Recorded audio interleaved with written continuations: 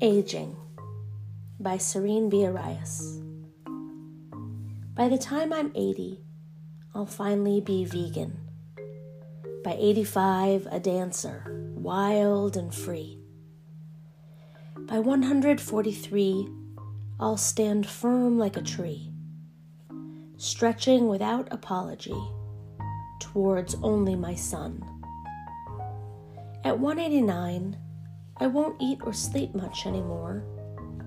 I see myself there, a tortoise, slow and wise. Yes, I'll say, slight grin, wrinkled eyes. Yes, I recall that there from long ago.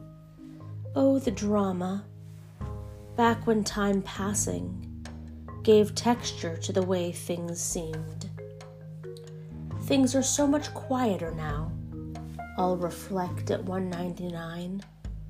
So much life lived, tasting, trying, wet tears long spent.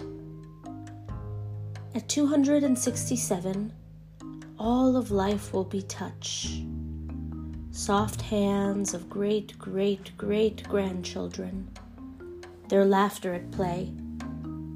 I will be only my smile then, hands and a smile, just touching and blessing. At 294, perhaps I'll grow tired of this long-held illusion that there is you and I, that we find ourselves only right here and right now, that aging and loving are not one and the same.